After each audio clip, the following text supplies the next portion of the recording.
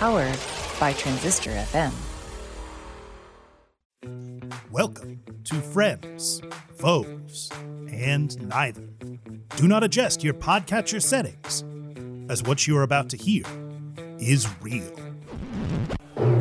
It's the Derek Duval Show. Prepare yourself for insightful interviews with incredible people. Join us now as we delve ever deeper into the human condition. And now, coming to you live to tape from the Derek Duval production bunker, it's Derek Duval! Hello, Duval Nation. Hello! Hey, everybody. Thanks for tuning in. Wow, thank you. Please sit. Thank you. Hello, Duval Nation, and welcome to the Derek Duval Show. Yes, we are back with another fantastic journey into the lives of extraordinary people. Before I want to jump into this episode, though, I want to say a huge thank you to my last guest, Scott DeLuzio. The feedback to this episode from other veterans was not only immense, gratifying, but also very emotional as others shared their battles with the demons of PTSD and addiction. If you hadn't had the chance to listen to the interview, I strongly encourage you to listen after the conclusion of this episode and buy his book. Surviving Son, an Afghanistan war veteran, reveals the nightmare of becoming a Gold Star brother, which you can find wherever you buy your books online. All right, so welcome to episode 134. We have a very different kind of episode for you today, and this one is for the space fans.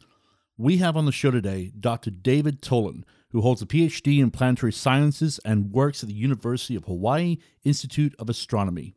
Dr. Tholen will talk about getting interested in astronomy, the success of the NASA DART system, and the discovery that put him on the map, asteroid 99942, Apophis, which for a reasonable amount of time was classified as a near-Earth object which crossed into the path of our planet Earth within 20 years. This is an incredibly in-depth interview, and I cannot wait for you to hear it. So let's get him out here. Duval Nation, please rise to your feet and welcome to the show, calling in from Honolulu, Hawaii, astronomer Dr. David Tholen.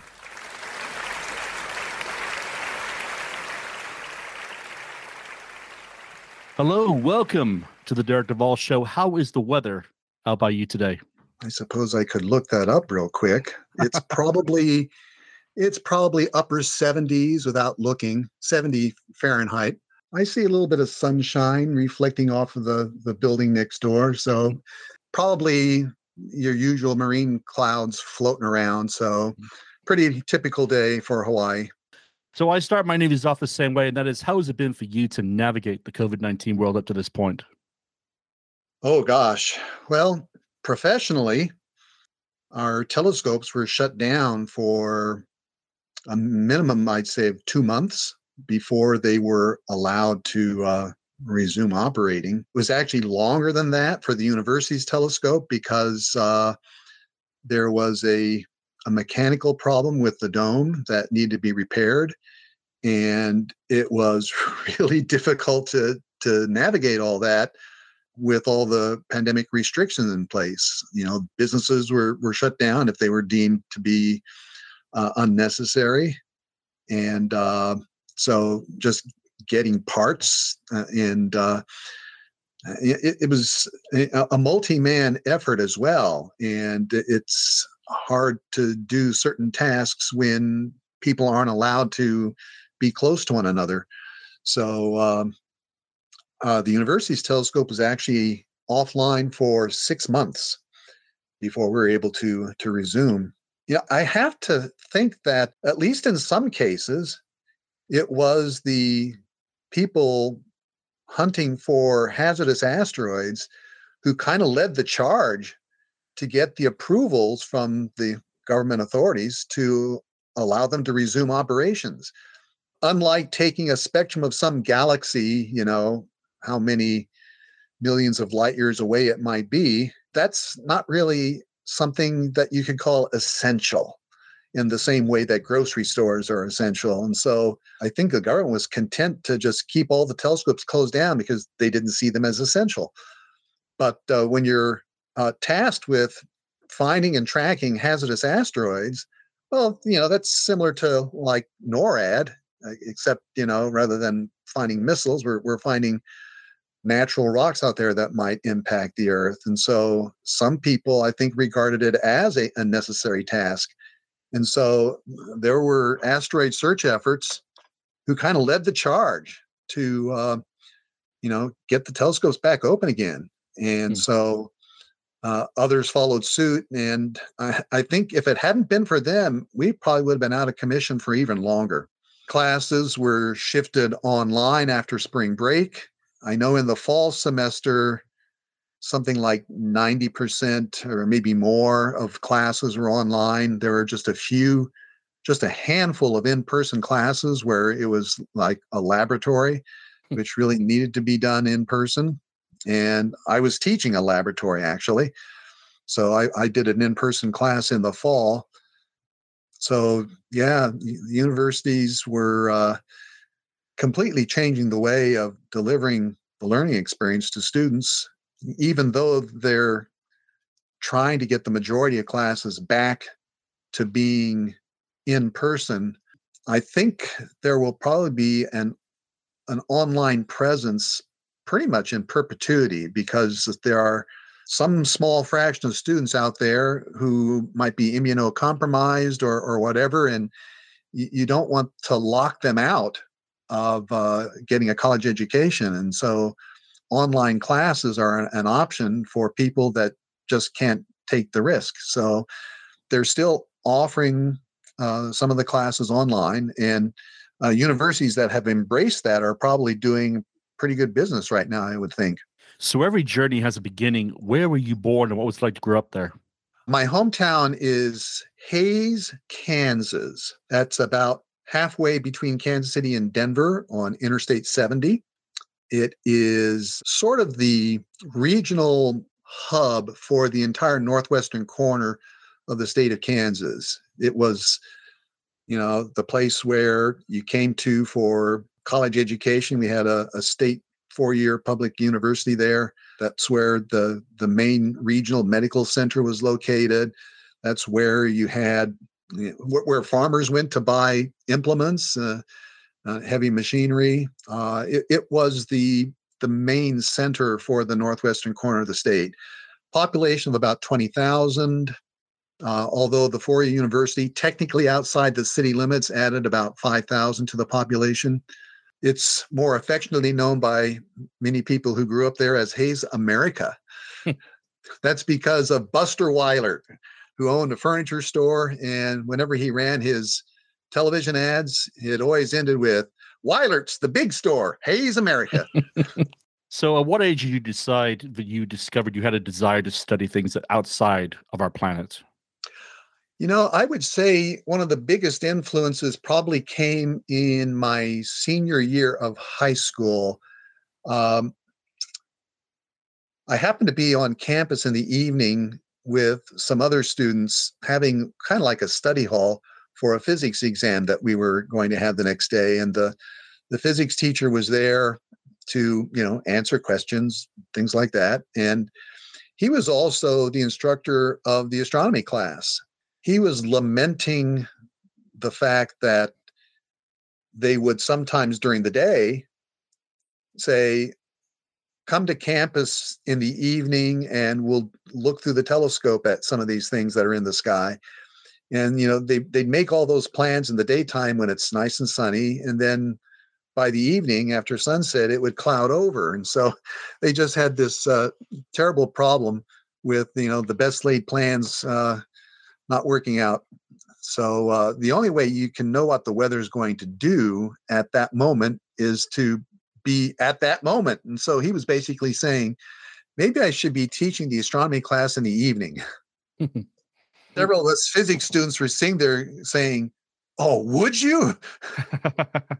We really wanted to take the astronomy class, but it was only offered as a 1-semester class, which means you had to pair it with something else. Our daytime schedules were full already. So there's really no opportunity to do it. So, by offering it in the evening, it could be taken as a 1-semester class. So we went back and forth on it. He basically said, if you can get 8 students to sign up for it, I'll do it. We had 6, and they were all seniors. And we convinced one freshman who had built his own homemade telescope. We eventually convinced him to sign up for it, even though he felt a little intimidated being 3 years younger than the rest of us. He felt that the class might be taught at too high a level for him. So we got up to 7, and we're practically begging, please, please. So the instructor finally relented, and he said, okay, I'll teach the class with only 7. A couple of weeks into the class, the freshman was, in fact, too intimidated, and he decided to drop out. So we dropped down to 6. We thought the class was going to be canceled, but no, I think we showed enough interest in the subject matter, and it was really going well. So the class continued for the whole semester. So, we got outside, we looked at the telescope, we were introduced to meteor showers and some things we could do on our own without a telescope. That really got my interest in the subject going. Do you have any favorite memories from attending University of Arizona, and how long did it take you to get your PhD? Well, we skipped a step in there. I did my undergraduate work at the University of Kansas, graduated from there in 1978 with a bachelor's science degree in physics and a bachelor's science degree in astronomy as well. So a double degree there. I applied for, was accepted to graduate school at the Department of Planetary Sciences, which is sort of co-located with the Lunar and Planetary Laboratory at the University of Arizona in Tucson. And I started there in 1978. How long? I was right on the average. I think the typical student takes about 5.5 years, and it took me 5.5 years.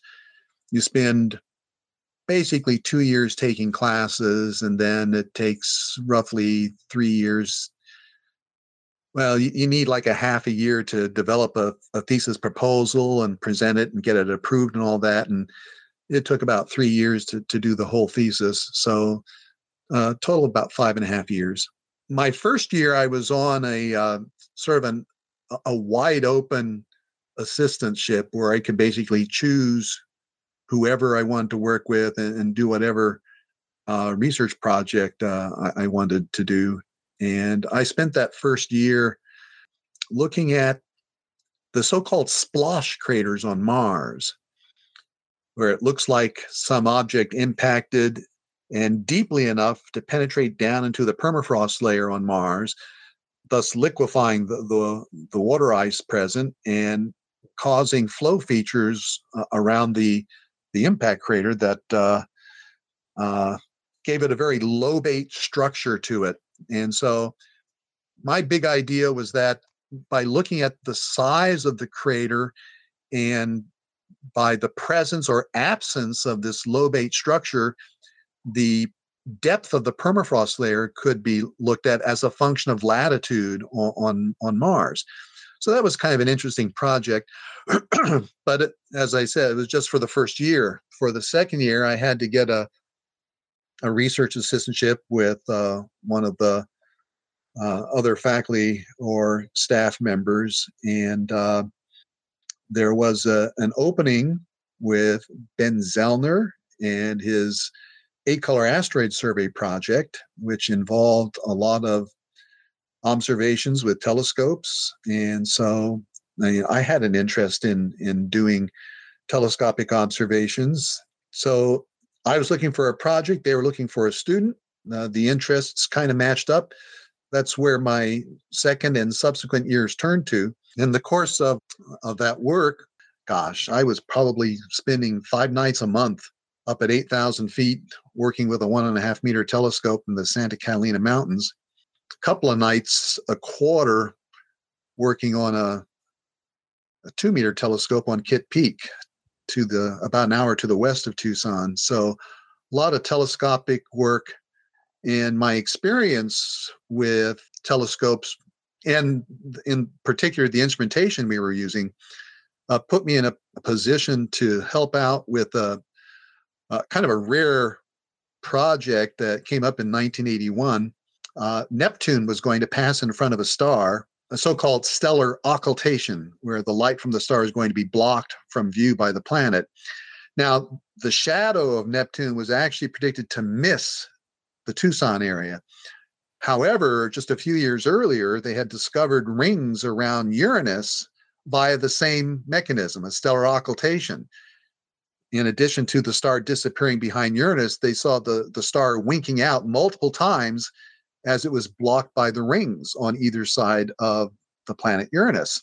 So there was some speculation that Neptune might also have rings. And so the goal of this experiment was to monitor the occultation and see if the star disappeared for any length of time, both before and after the planetary occultation.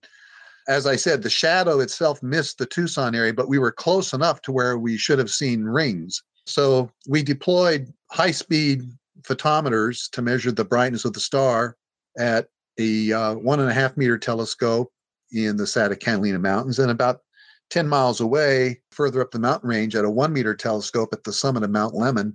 Lo and behold, both telescopes saw an occultation event. The star disappeared, gosh, I think it was for something like 8 seconds. The interesting thing is it only disappeared once. And that created a bit of a puzzle because, what we were expecting was to find rings. And if the star passes from the outside of the ring orbit to the inside of the ring orbit, well, eventually it has to pass from inside the ring orbit to back outside the ring orbit. So you would see occultation events in pairs. We only saw one. And so one hypothesis is that you just grazed the edge of the ring so that it didn't really go completely from outside to inside and then back out. But the other hypothesis was that it was occulted by a satellite or potentially some random asteroid that was closer to the Earth than Neptune.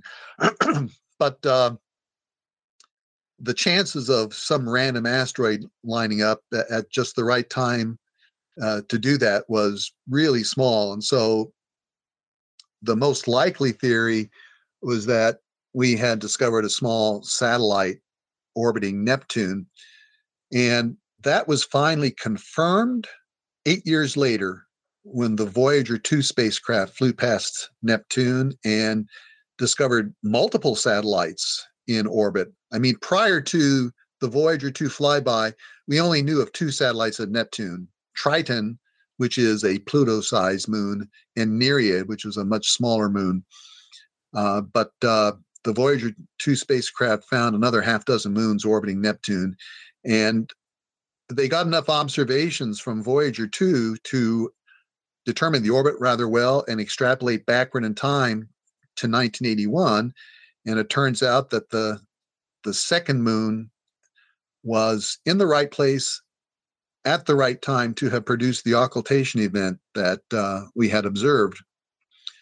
And so that meant we got the discovery credit for this satellite, and therefore were given the privilege of proposing a name for it. Of course, by that time, I was out of grad school, so most of the decision-making process as to what to name it was done by the folks who were still at the University of Arizona. And so I wasn't really involved in the naming process for the object, but it's the Neptune satellite now known as Larissa. So sort of the first astronomical discovery, one of the interesting moments of grad school. What led you to the University of Hawaii Institute for Astronomy?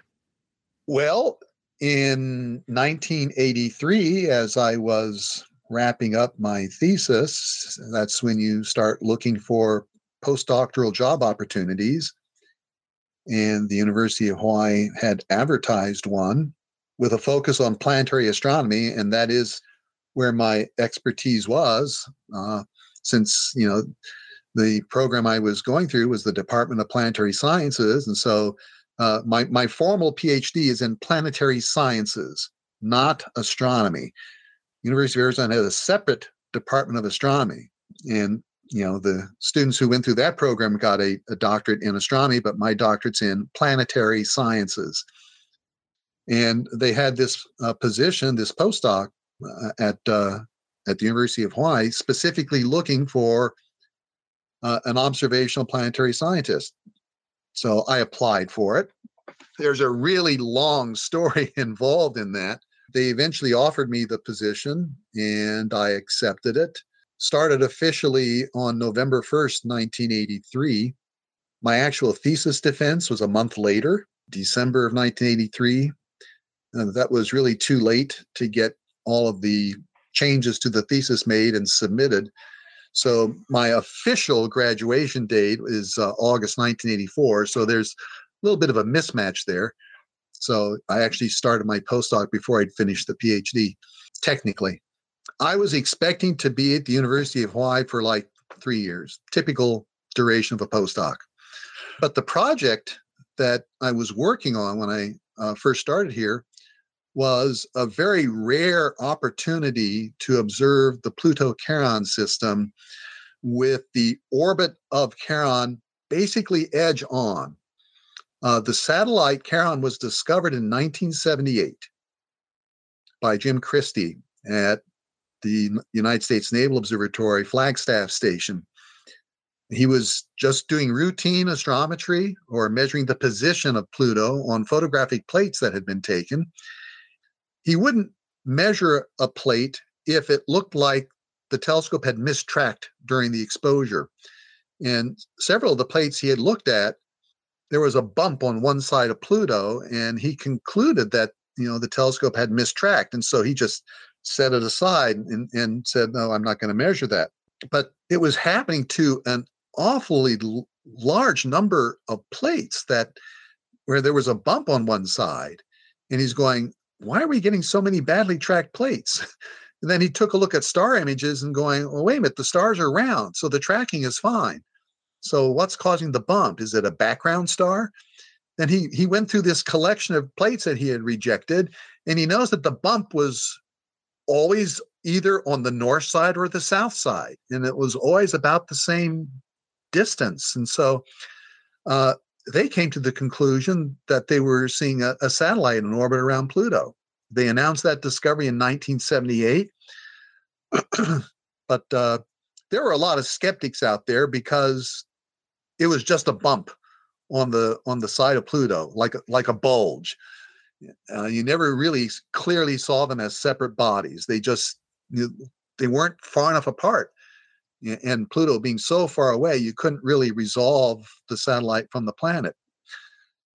But through a technique called speckle interferometry, they were able to resolve the two bodies, and that at least convinced me that the satellite was real. The orbit was very close to being edge on, and so there was one of two possibilities. Either we had just finished a mutual event season, or one was just about to start. And when I say mutual events, what I mean is when the orbit is precisely edge on, the satellite will pass in front of Pluto, blocking some of the light from view, and it will also pass directly behind Pluto and become hidden from view. And when that happens, there's a dip in the brightness of the object. So if you can measure photometrically that dip in brightness, you can actually measure the size. And we knew the mass of the system from Kepler's third law. It's an astronomical law that comes from the orbit of the satellite moving around the planet. And so we realized we could measure the density and actually give us a clue as to what Pluto was made of. So it was a really neat project to work on. But the question was, did that just finish happening? We knew that the orbit was close to being edge on, but we didn't yet know if the orbit was closing or whether it was opening up.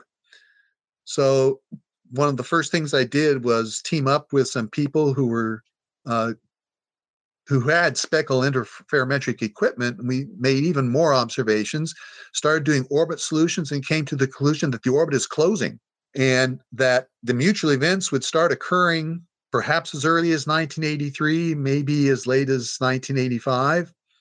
And in fact, it was the upper end of that range. The first event didn't happen until 1985, but we started measuring these mutual events. And so we knew from the orbit computations that the whole mutual event season was going to last about 6 years. So 3 years into this postdoc, I had made like 3 years of observation. The project was just going really, really well. my supervisor called me in one day and he basically said, "Do you want to continue working on this project?" And I said, "Oh, absolutely. I want to see it through the whole 6 years, wherever I am." And he's going, "Well, we'd like to see you keep working on this too. And so does NASA." So they said, "We can extend your postdoc another 3 years." So I continued on for another 3 years. And during the course of the second postdoc term, some of the faculty positions started opening up. We had 4 faculty positions that were historically planetary scientists. And we had one person move on. We had another person retire. So there were some openings for planetary astronomers. And I applied for one of the positions and was fortunate enough to be selected for it. So I just moved from a postdoc position right into a faculty position, and I've been here ever since. That's incredible. All right, so before we talk about some of the incredible asteroid discoveries that you've been a part of, can you give my listeners some basic background on the science of tracking the sky to look for comets and asteroids? The most frequently used technique to find new asteroids, new comets, is to take a picture of the sky, and then you take a second picture sometime later. Back in the old days, when things were being done with photographic plates, what you would do is you would put them into a machine called a blink comparator. This is basically how Clyde Tombaugh discovered Pluto back in 1930. He had a mechanical device where you could load 2 plates. You would align them so that the stars were all in the same places, and then via some mechanical device that would first show one plate and then the other plate through an eyepiece, you could look for things that moved. And it was all done visually. Of course, nowadays, that's all done in the computer. You can load the images, digital images, into the computer, and it can spot where all the stars are, and it knows that they're basically in the same places in both images. And so it'll just look digitally for moving objects. And that's how you discover new solar system objects. Of course, if it's got some fuzziness associated with it, then there's a good chance you're actually looking at a comet. Although it's happened on many, many occasions that they'll discover an object that looks perfectly stellar in appearance, meaning it's an asteroid, but it will have an orbit which is typical of a comet. And in fact, it will later develop, or maybe not later on, but somebody just using a bigger telescope with a deeper exposure will find a faint tail associated with it, or a faint coma around it. And so there are lots of objects that have been discovered and designated as asteroids, which have in fact now been identified as comets. So we've actually got some duplicates in the catalogs. 2060 Chiron is a wonderful example of that. It's in the asteroid catalog as asteroid number 2060. It's also in the comet catalog. So a bunch of objects like that. The main difference between now in our digital era and in the past is that up until, I'd say the mid-1980s, this discovery process was done primarily with photographic plates. And you could make photographic plates fairly large. I think some of the largest plates out there were, I think the Palomar-Schmidt telescope, 1.5 meter telescope on Palomar Mountain in Southern California, I think it took glass plates 14 inches square. And so you could actually expose something like close to 40 square degrees of sky all at once. And I think there may be a telescope in Chile that took plates as large as 21 inches in size. So these photographic plates were just monstrous, and you could see so much sky at once. The problem with digital detectors is that they were tiny back in the mid 1980s, and so they were a lot more sensitive to light, and so you could take much shorter exposures and detect just as faint an object, or you could take just as long an exposure and find much fainter objects in your images, but you were taking pictures of such tiny pieces of sky. So the chances of finding an asteroid were so small. What really changed things was when they started. Well, first of all, the detectors were getting bigger, but they started putting multiple detectors in the focal plane. Nowadays, we have cameras that have as many as a billion pixels, so-called gigapixel cameras. And you compare that with your smartphone, where it might be, I don't know, a 20 megapixel camera or something like that. Here we're talking gigapixel cameras with dozens of digital detectors covering a focal plane as large as a photographic plate. And that's what's really changed the field of asteroid and comet discoveries, because now you have the advantage of detectors that are just as large as photographic plates, but a lot more sensitive. And so the discovery rate for asteroids and comets has just exploded, partly because of congressional directives to actually find hazardous asteroids. So a lot of telescope time has been devoted to sky surveys to find asteroids that are close to the Earth. And in the process of finding asteroids close to the Earth, you're also finding asteroids in the so-called main belt, where most of them are between Mars and Jupiter. We also find asteroids further out. There's a lot of asteroids that will cross the orbits of Saturn, for example, so-called Centaur group asteroids. And then even beyond the orbit of Neptune, there's been thousands of objects discovered in a belt that was named after one of the people who had proposed the existence of it, Gerard Kuiper. So it's known as the Kuiper Belt. Some people call it the Edgeworth Kuiper Belt because another scientist by the name of Edgeworth had made a similar proposal. There's always some debate as to who had the idea first.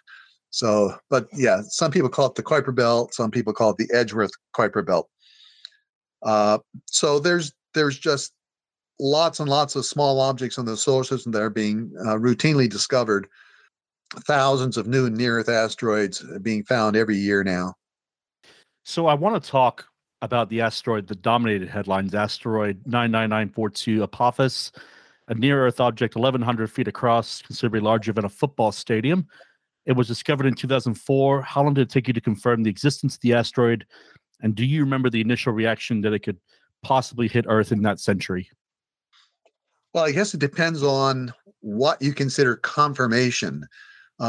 We took 3 exposures on June 19th of 2004 with the 2-meter telescope on Kitt Peak that belongs to the University of Arizona. It's named after Bart Bok, one of the astronomers who worked there. So it's called the Bok telescope, B-O-K. We saw a moving object, and we more or less confirmed it the following night. Another 3 exposures. We linked them up. So we had confirmation of the discovery on June 20th, just one night later. We were intending to get additional observations 3 nights after that. We had more time assigned to us on that same telescope on the 23rd and the 24th of June. But there was an uncharacteristically early thunderstorm, the southern Arizona desert that year, and it rained on us both nights. So we were unable to get additional observations. After that, the moon started getting into the way. And by the time the moon got out of the way, the asteroid was too close to the sun for additional observations. It went behind the sun from, the Earth's point of view, and didn't come back out until December. So it wasn't until December that a telescope in Australia spotted it on the other side of the sun. And then once the Minor Planet Center in Cambridge, Massachusetts linked the December observations to the June observations, that really firmed up the orbit considerably. And that's when it became apparent that this object was going to come extremely close to the Earth in the year 2029. In fact, on April 13th, which just happens to be a Friday. So Friday the 13th. And this immediately led to calculations of the possibility of an Earth impact. And for the first time in history, an asteroid rose to level 2 on the so-called Torino scale of Earth impact hazard. As more observations came in, the probability of an impact kept climbing. It got as high as between, I think, 3 and 4%, something like that. This was all in like the week before Christmas. And so many astronomers who were tracking this object, trying to determine if it was going to hit the Earth in just, 25 years' time, were spending their nights looking through their telescopes, taking pictures, measuring images, tracking this asteroid. It became known as the Grinch that stole Christmas. There was, a lot of people who were busy doing this work rather than enjoying the festivities normally associated with Christmas Eve and Christmas Day. So yeah, Apophis became known as the Grinch that stole Christmas. But what happened was people started looking for pre-discovery images. I mean, we have vast archives of images of the sky. And what typically happens when you find a new object is that you look at the orbit, you extrapolate backward in time to see if anybody might have been pointed at the right place at the right time to have seen this object. And it turns out the Spacewatch telescope,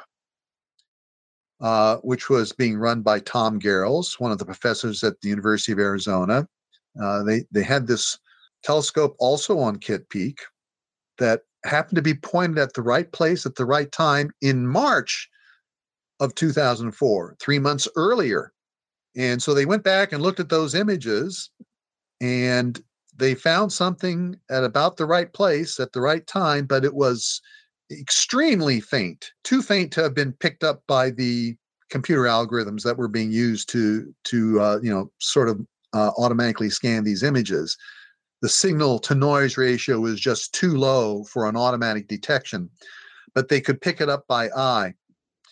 So when they were able to measure where it was in those images and submit those positional measurements to the Meyer Planet Center, that immediately made the observational arc jump from 6 months long to 9 months long.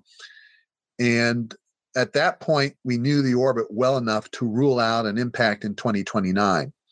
So the impact probably dropped from 3% down to 0% essentially overnight.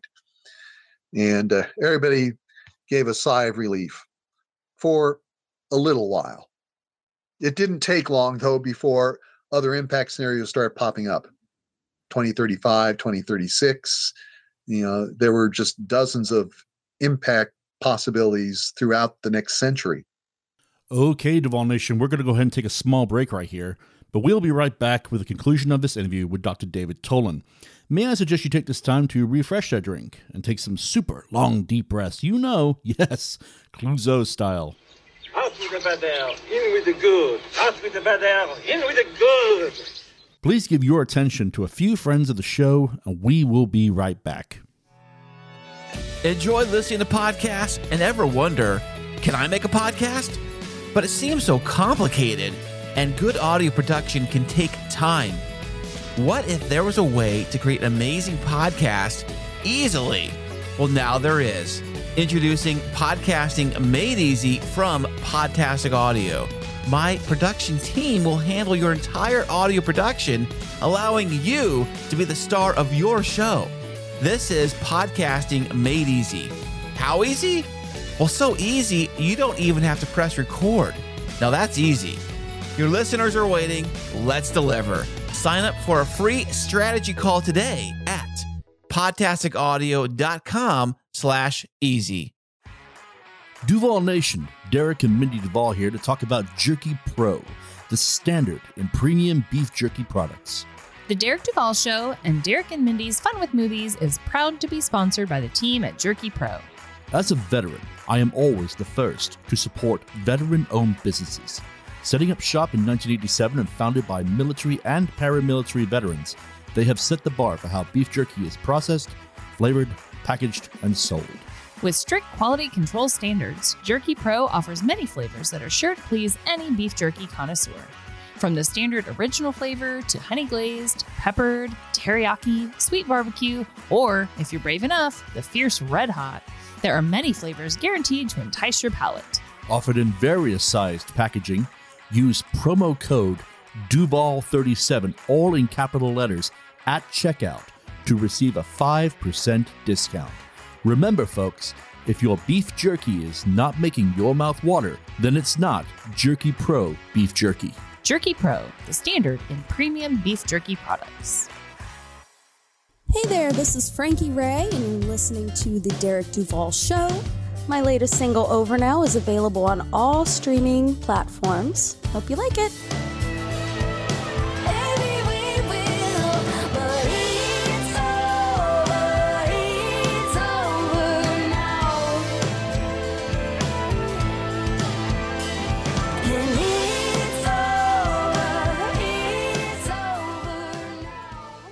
Teachers, do you ever have these feelings or have been told these things? Do you want Kleenex for your classroom? Maybe you should think about buying your own, with your own money. You get the summer off, you can have a second job.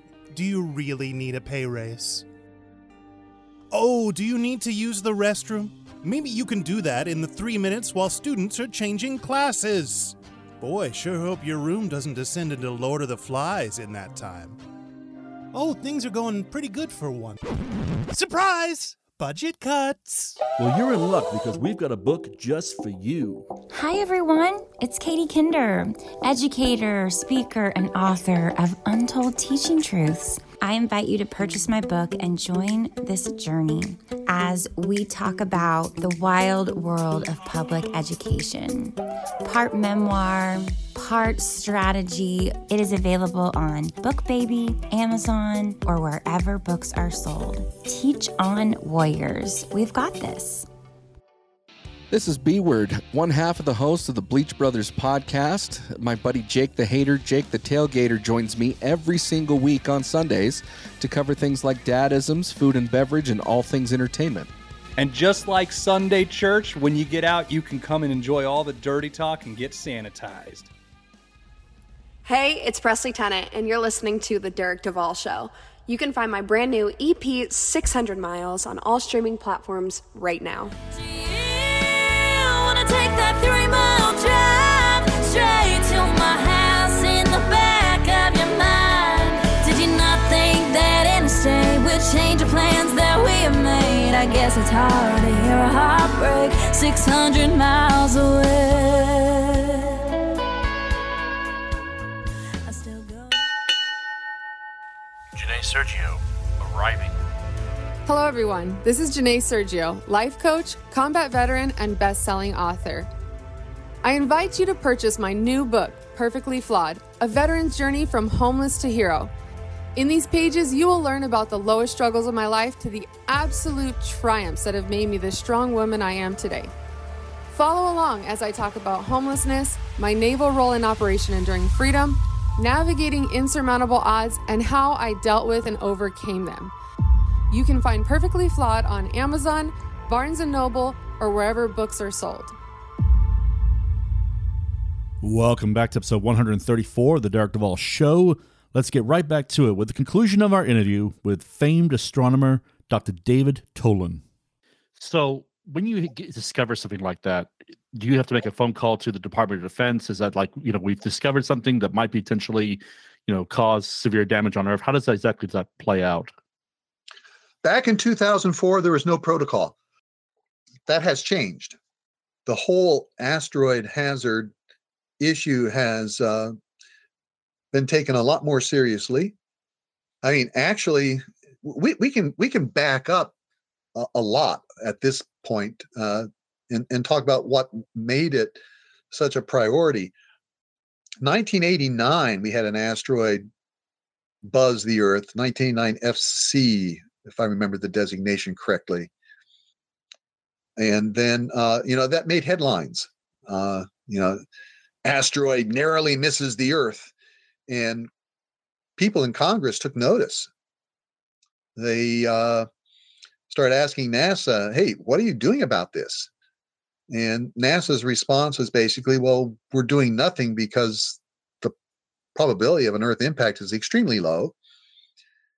And so that was pretty much the end of it until 1991, when another asteroid buzzed the Earth, 1991 BA. That one was tiny. Even if it had hit, it wouldn't have caused any significant damage. Most of it would have burned up in the atmosphere.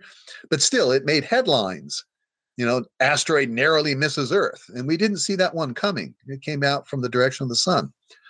So once again, there were people in Congress asking NASA, what are you doing about this? And NASA basically gave the same response. Well, we're not doing anything because the probability of an impact is so low. But Congress wasn't happy with that. So they said, well, we want you to set up two committees. One committee was tasked with, how do we go about finding these things? The other committee was tasked with, if we do find one that's going to impact the Earth, what can we do about it? So these two committees were unofficially known as the detection and the deflection committees. How do you detect them? How do you deflect them? Or blow them up, I suppose, another alternative. The detection committee was chaired by David Morrison, who happened to be a faculty member at the University of Hawaii. And he asked me to serve on the committee because I had experience observing near-Earth asteroids. So that's what got me involved. And the deflection committee was chaired by John Rather, and most of the people on that committee were people at Los Alamos, people who had experience with nuclear weapons and things like that. But they didn't have any experience with what asteroids were made of. And so they needed a few asteroid experts to also serve on their committee to provide them with some advice. I was one of maybe a half a dozen asteroid people who were asked to serve on the deflection committee as well. So I was on both committees. The detection committee wrote up its report in 1991. It was submitted to NASA in January 1992. It's called the Space Guard Survey Report.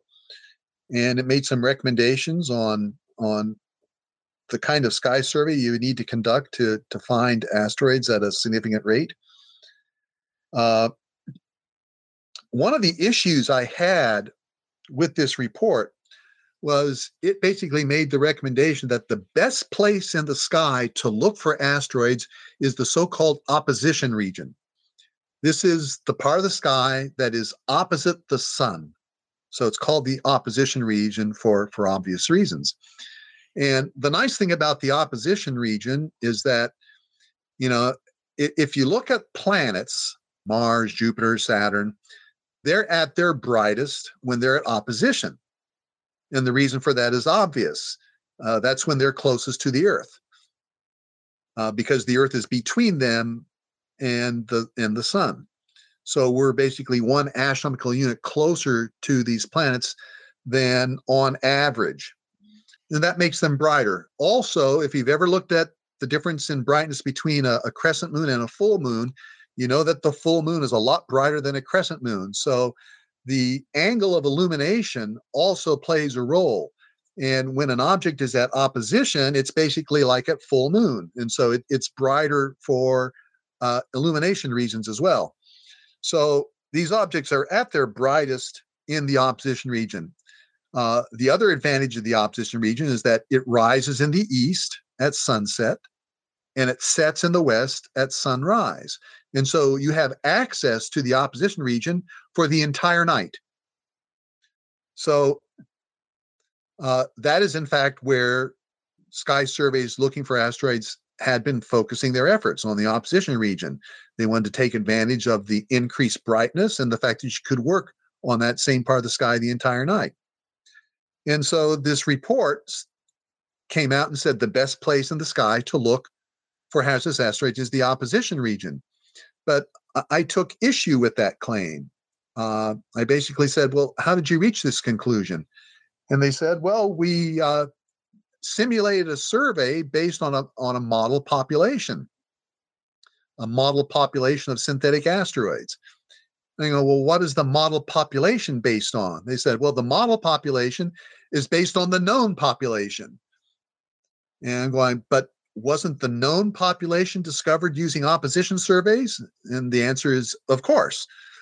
So I'm going, well, this sounds to me like circular reasoning. You're basically saying the best place to look for them is where you have been looking for them. And I started thinking about the possibility that there was an asteroid with an orbit basically entirely interior to the Earth's orbit. If one of these asteroids had an orbit whose furthest distance from the sun happened to match the Earth's orbit, it could come up and smack us from the daytime side, and we never see it coming because we were concentrating all of our attention in the opposition region. In fact, if you were to draw a diagram, here's where a camera and a blackboard would be great to illustrate the effect. But imagine looking down on the solar system from above, and you have a telescope that's looking outward from the Earth's orbit day after day, over an entire year. Well, if you were to shade that region of the solar system where you have looked, you'd be shading the region exterior to the Earth's orbit. And if you keep doing that day after day, all the way for an entire year, you have looked at everything outside the Earth's orbit, but you've not looked at anything inside the Earth's orbit. So my big question was, could there be an asteroid there that could come up and hit us and we not even see it coming? At the time, we only knew of two objects with those kinds of orbits, Mercury and Venus. Of course, both of those they don't come anywhere close to the Earth, so we didn't have to worry about them. But what about a small asteroid? And so I started writing funding proposals to NASA saying, hey, I want to do a survey where we look very low in the western sky after sunset, or very low in the eastern sky before sunrise, where we can actually look at the part of the solar system that's interior to the Earth's orbit. Very difficult to do those observations. Most people have never seen Mercury, for example, in their entire lives. It never gets that far away from the sun. So it's very difficult to see Mercury. Most people have seen Venus, partly because it's so big and gets to be so bright, but you never see it at midnight, at least unless you're at the North Pole or the South Pole. But in the mid latitudes or the equatorial region, you never see Venus at midnight. It sets a few hours after sunset, and it rises a few hours before sunrise. So the big question I had was, are there asteroids in this part of the solar system? You look at a plot of all the known asteroid orbits, and there were zero known. When you do these model populations, you try and correct for observational biases, but when you're correcting for an observational bias, you have to divide by some known number. Well, in this case, the known number was zero. And when you divide by zero, well, you got a mathematical problem. So you can't really model an unknown population. So I had an issue with this report that had been submitted to NASA. And, there was sort of an executive summary that was submitted to Congress to satisfy the congressional mandate. Basically, as I said, I started writing these funding proposals to NASA to look interior to the Earth's orbit for asteroids. And, I had to admit right up front, this is not going to be very efficient. We're going to be looking at asteroids that are going to be fainter than they would be in the opposition region. We're not going to be able to use all the night. So it's going to be very inefficient in terms of telescope time. The digital detectors were getting bigger. We had a nice 2-meter telescope that I thought we could utilize a significant amount of time on to do these observations. It took several failed attempts to get funding before NASA finally said, hey, we got a little bit of extra money left over this year. Are you still interested in doing this survey? And I said, oh, of course. That started about 2002, if I remember correctly. In 2004, that's when we made the discovery of the object now known as Apophis. And again, that was done pretty much right after sunset, very low in the western part of the sky. So it's a very difficult observation. And then the thing about Apophis, though, is that its orbit does cross the Earth's orbit. So it can get into that part of the sky where an opposition survey would find it. It's just that it spends 95% of its time interior to the Earth's orbit, something like that, 90 to 95% of the time. So the probability of finding is much higher if you look where we were looking rather than waiting for it to go into the so-called opposition region. And then in December of 2004, we found another object. It got designated 2004 XZ130. That one was very gratifying because that orbit is, in fact, entirely interior to the Earth's orbit. It never crosses the Earth's orbit. If you were only looking at opposition regions, you'd never see that one. It's not a hazardous asteroid. It doesn't get close enough to the Earth to represent an impact hazard. This illustrated that, first of all, asteroids do exist in that region of the solar system, interior to the Earth's orbit. And that triggered other surveys to start spending some of their time looking low in the west after sunset and low in the east just before sunrise. So they're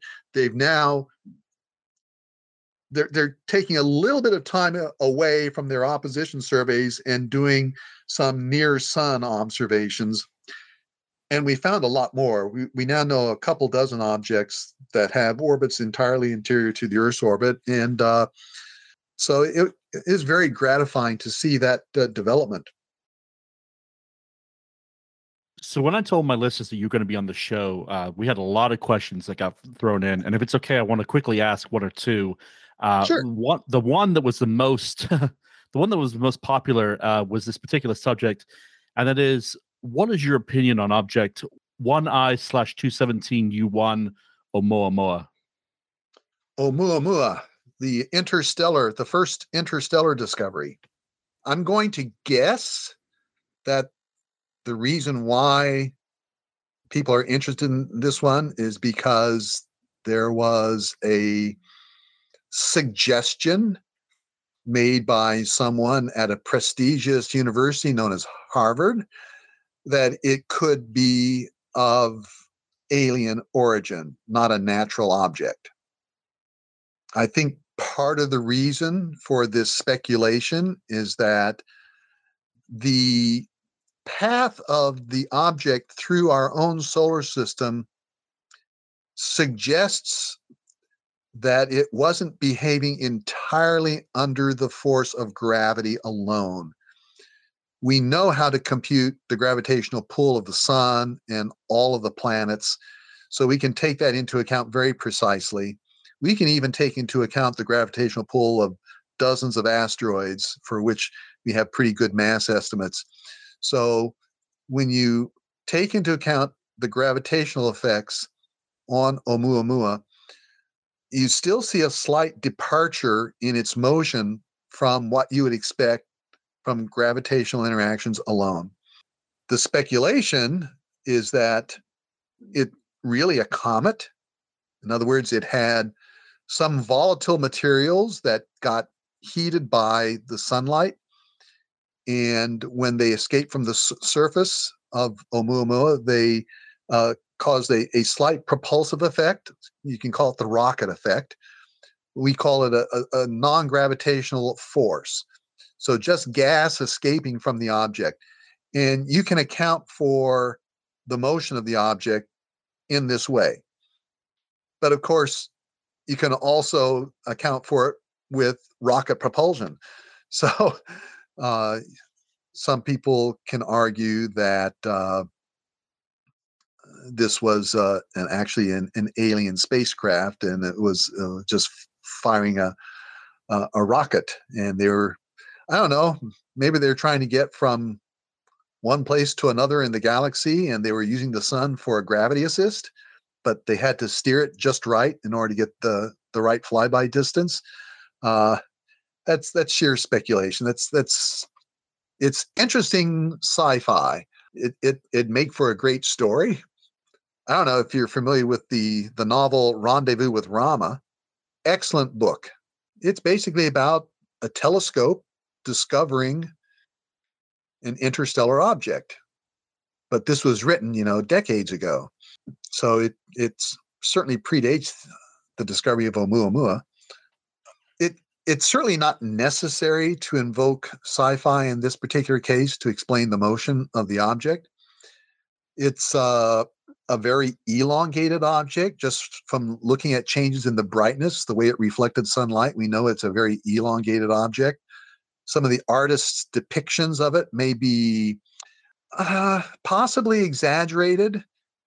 There are some problems just taking the light ratio and converting that into a cross-sectional area ratio because of the way, the angle of illumination. It can change the way in which the fraction of light changes as an object rotates. And so I take some of the artist's depictions with a grain of salt, but some of the artist's depictions had it almost cigar-shaped, extremely elongated.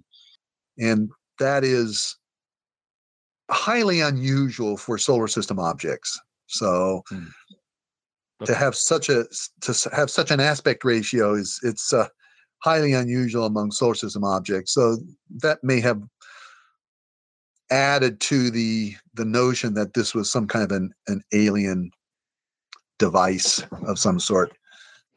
All right. So one of the other fans want to know is, what is your opinion on the outcome of the NASA DART system? Oh, the DART mission? Yeah. Oh, gosh. How many ways can we look at the... well, first of all, it's very successful. It's not like it's the first time we've done something like that. I mean, there was a spacecraft mission some years ago called Deep Impact, in which we hit a comet. This time we didn't hit it with the whole spacecraft. We hit it with a projectile that was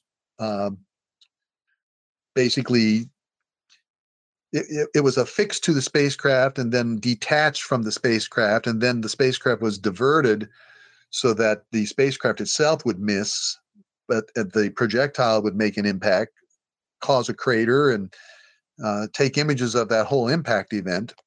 So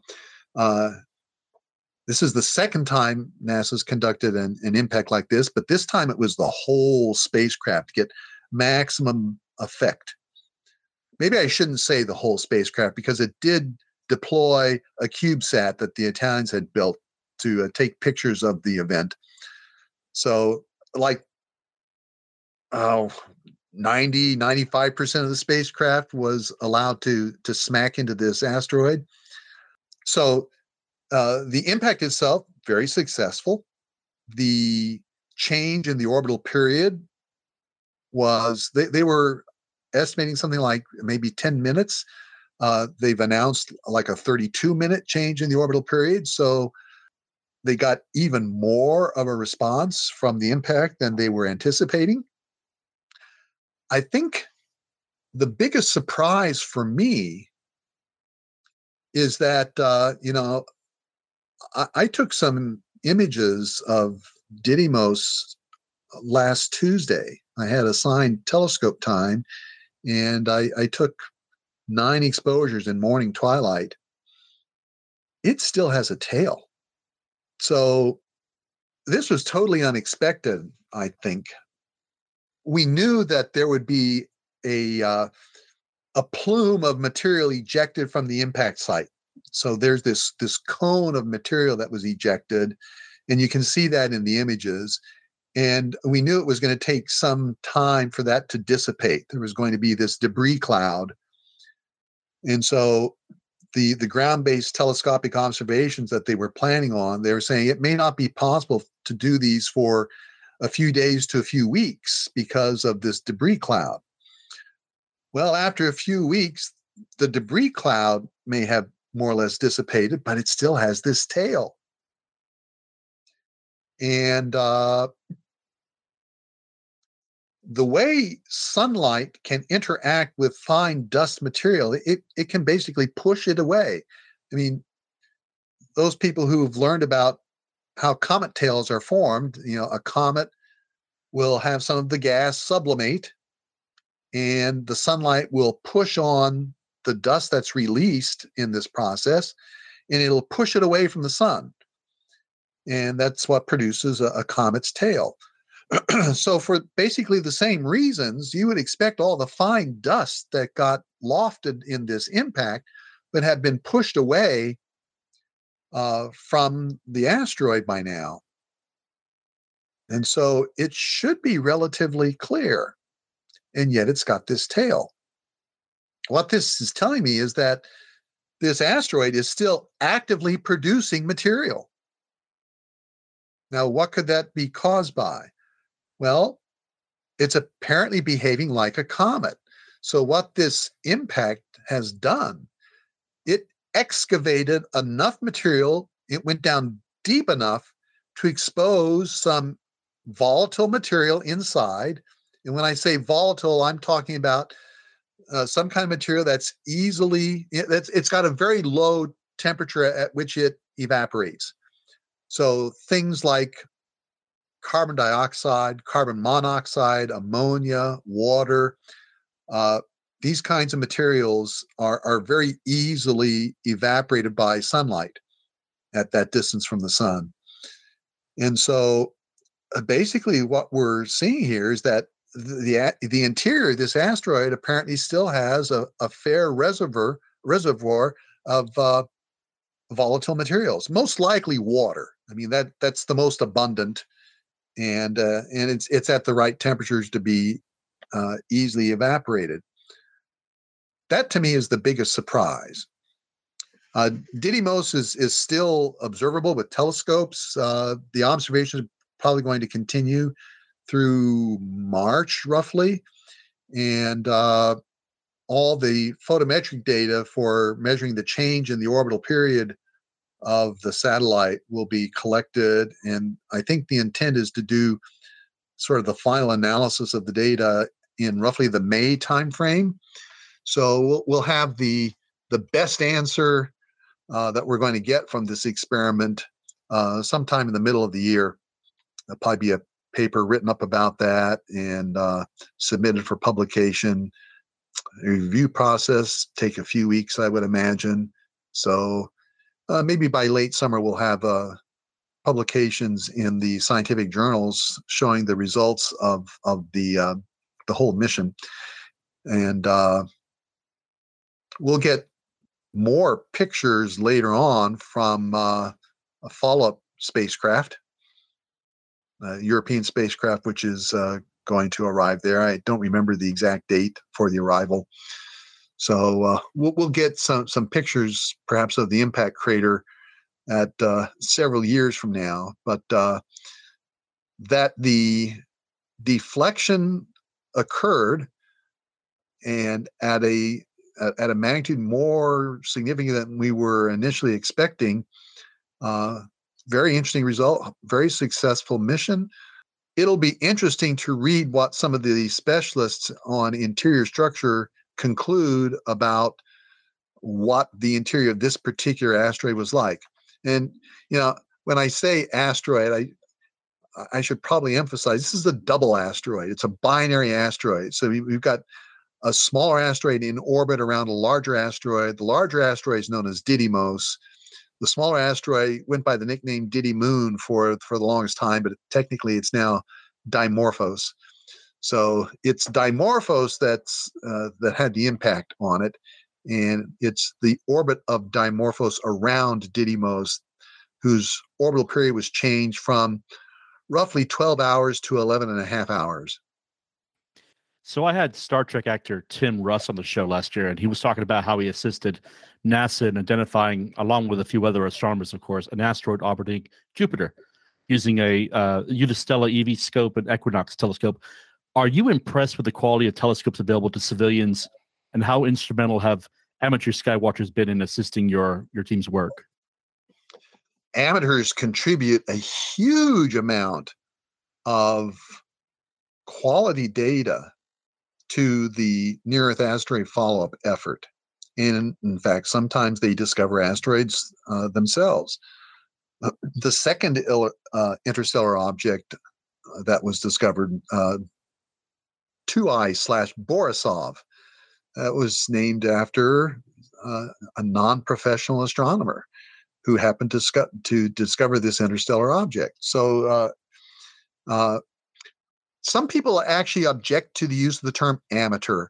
I prefer the term hobbyist. I think that is probably a better reflection of it, because there are some amateurs out there who actually do or know more than some professionals. It really depends on your area of expertise. You can be a quote unquote amateur who is really into near Earth asteroids, who will know a lot more about near Earth asteroids than some professional astronomers whose expertise is in galaxies or in stellar evolution or in cosmology, and they really don't know anything about near Earth asteroids at all. So when you have an amateur that knows more about a subject than a professional, it kind of raises questions as to why are you being called an amateur? So yeah, I can understand why people object to the use of the term amateur. So I actually prefer the term hobbyist. They're not getting paid to do the work, but they're really doing some spectacular work. And again, it's these digital detectors that have made all the difference. They're so much more sensitive than photographic plates that you can use a relatively small telescope in your backyard, and you can still observe fairly faint objects with relatively small consumer-grade telescopes. I mean, the company Celestron makes telescopes for consumers as large as 14 inches, 14-inch mirrors. And with one of those and a digital camera, it's not hard to detect objects as faint as what we call 20th magnitude. Now, I'm starting to get into jargon that maybe some of your listeners are unfamiliar with, but it's a measure of the brightness of an object. And, the human eye can see things down to about 6th magnitude.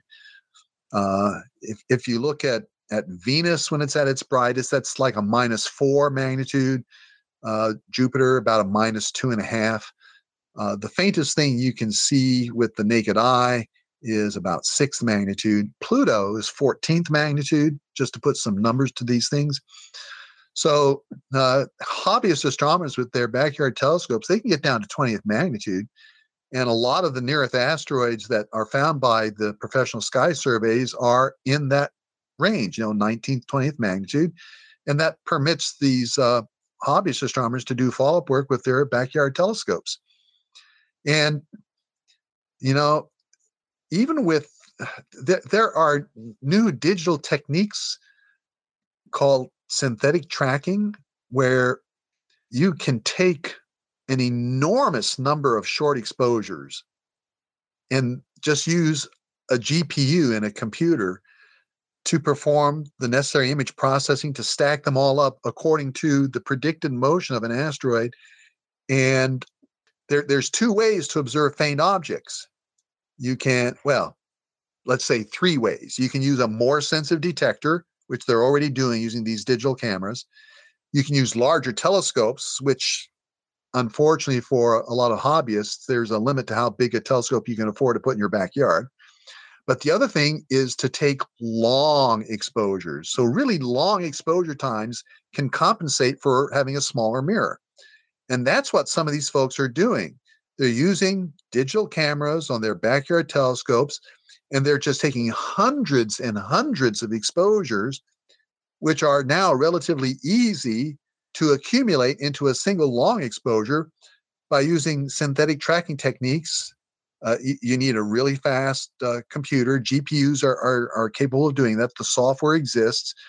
And so you're able to get relatively faint using relatively small telescopes. Now, you're not going to cover a huge amount of sky that way.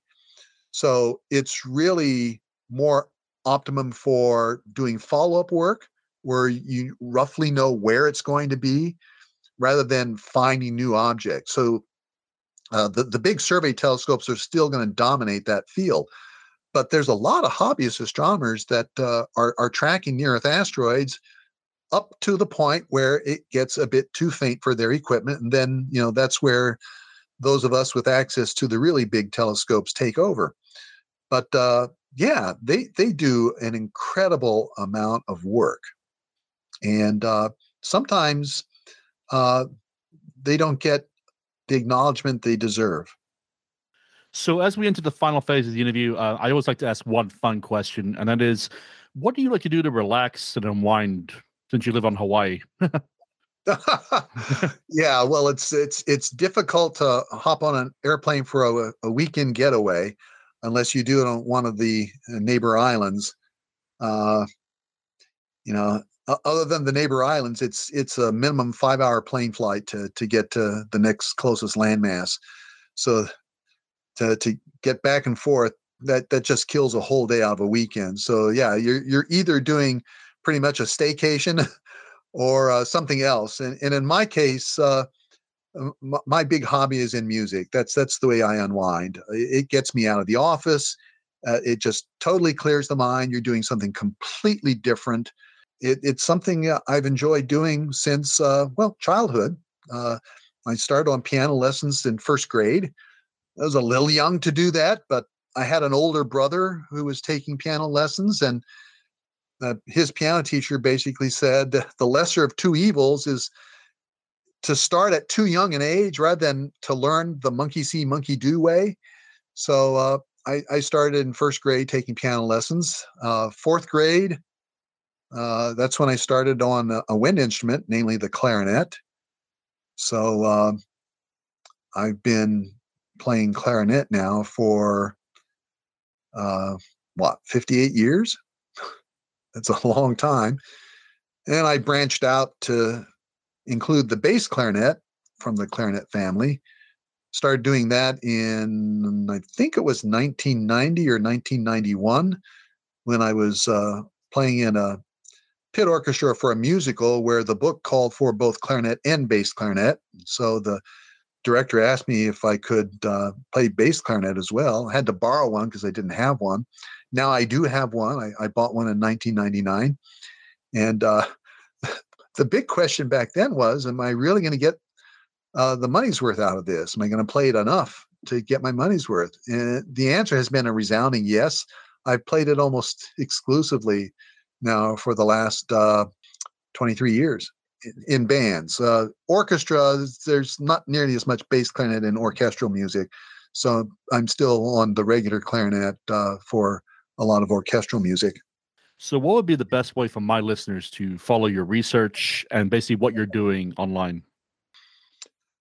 Well, all of our stuff gets published by the Minor Planet Center. This is the International Clearinghouse for Asteroid Observations of this nature. It's officially sanctioned by the International Astronomical Union. Lately, it's been getting its funding from NASA to do this work because of the congressional directive to actually find hazardous asteroids. And so the telescopes I use, they have observatory codes associated with them.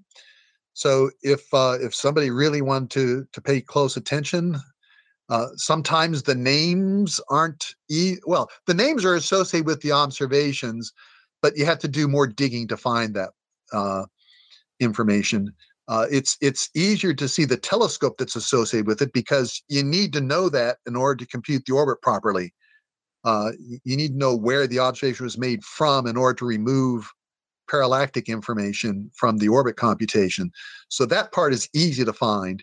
And if people want to go to the Minor Planet Center website, they could just look for observations that were made by site T12. That's the University of Hawaii's 2-meter telescope at the summit of Mauna Kea. Or T14, which is the Canada, France, Hawaii telescope, also at the summit of Mauna Kea. And much less common is T09, which is the Subaru 8-meter telescope, the Japanese national telescope, also at the summit of Mauna Kea. So those are the three facilities I've used most frequently for my work. And all that stuff gets published almost on a daily basis. In 2022, I think I had the submitted observations for publication 364 times out of 365 days. So almost on a daily basis. So that's one way you can follow online. If you want to see which objects are so-called virtual impactors, that means they have orbit solutions that are compatible with an Earth impact scenario sometime over the next century.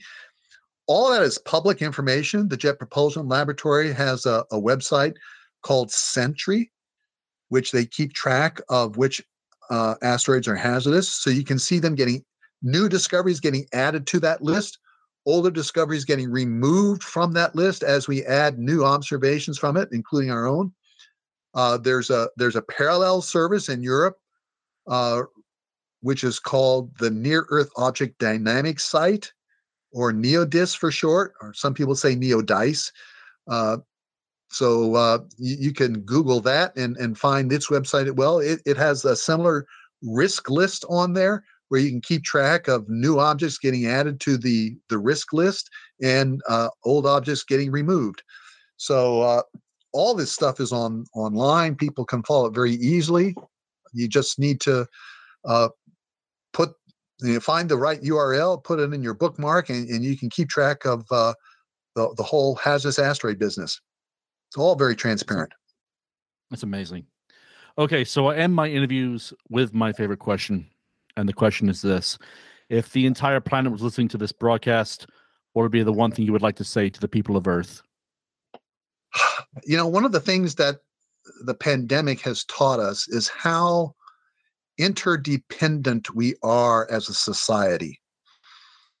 You just look at the whole supply chain issues and things like that. It's really difficult in this day and age to live in isolation.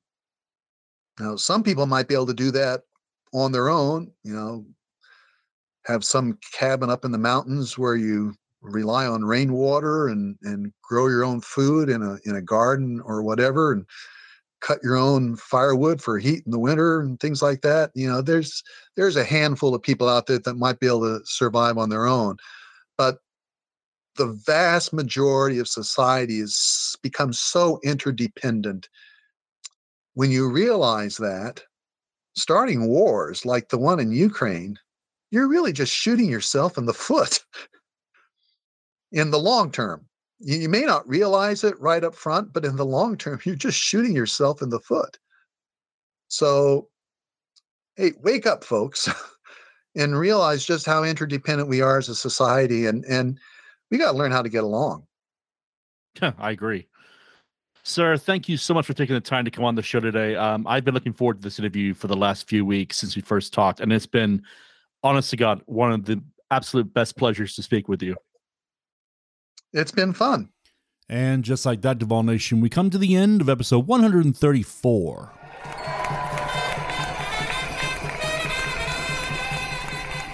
I want to thank Dr. Tholen for taking the time to come on the show. Like I said, this was an incredibly in-depth interview, and my knowledge of astronomy grew exponentially. What an incredible man, and I wish him nothing but the best for the future. Okay, tune in again next time as we showcase another extraordinary person. I have a really good one coming up in a few days, so be sure to keep checking your favorite podcast streaming channel for that episode to drop. Also, I think it's fair to ask, have you enjoyed this episode? I truly hope you have, so please go and hit that subscribe button to keep up to date for when new episodes drop.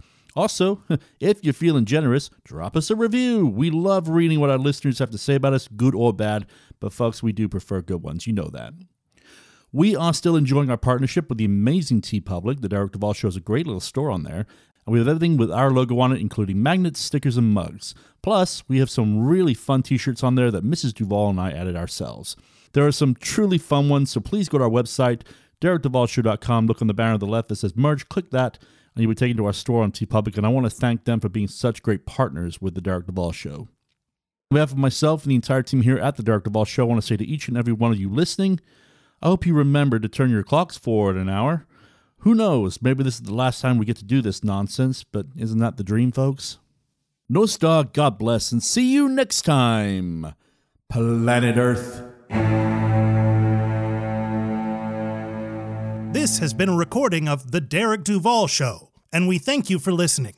Please go to our website, DerekDuvalShow.com, for links to merchandise and to explore past episodes.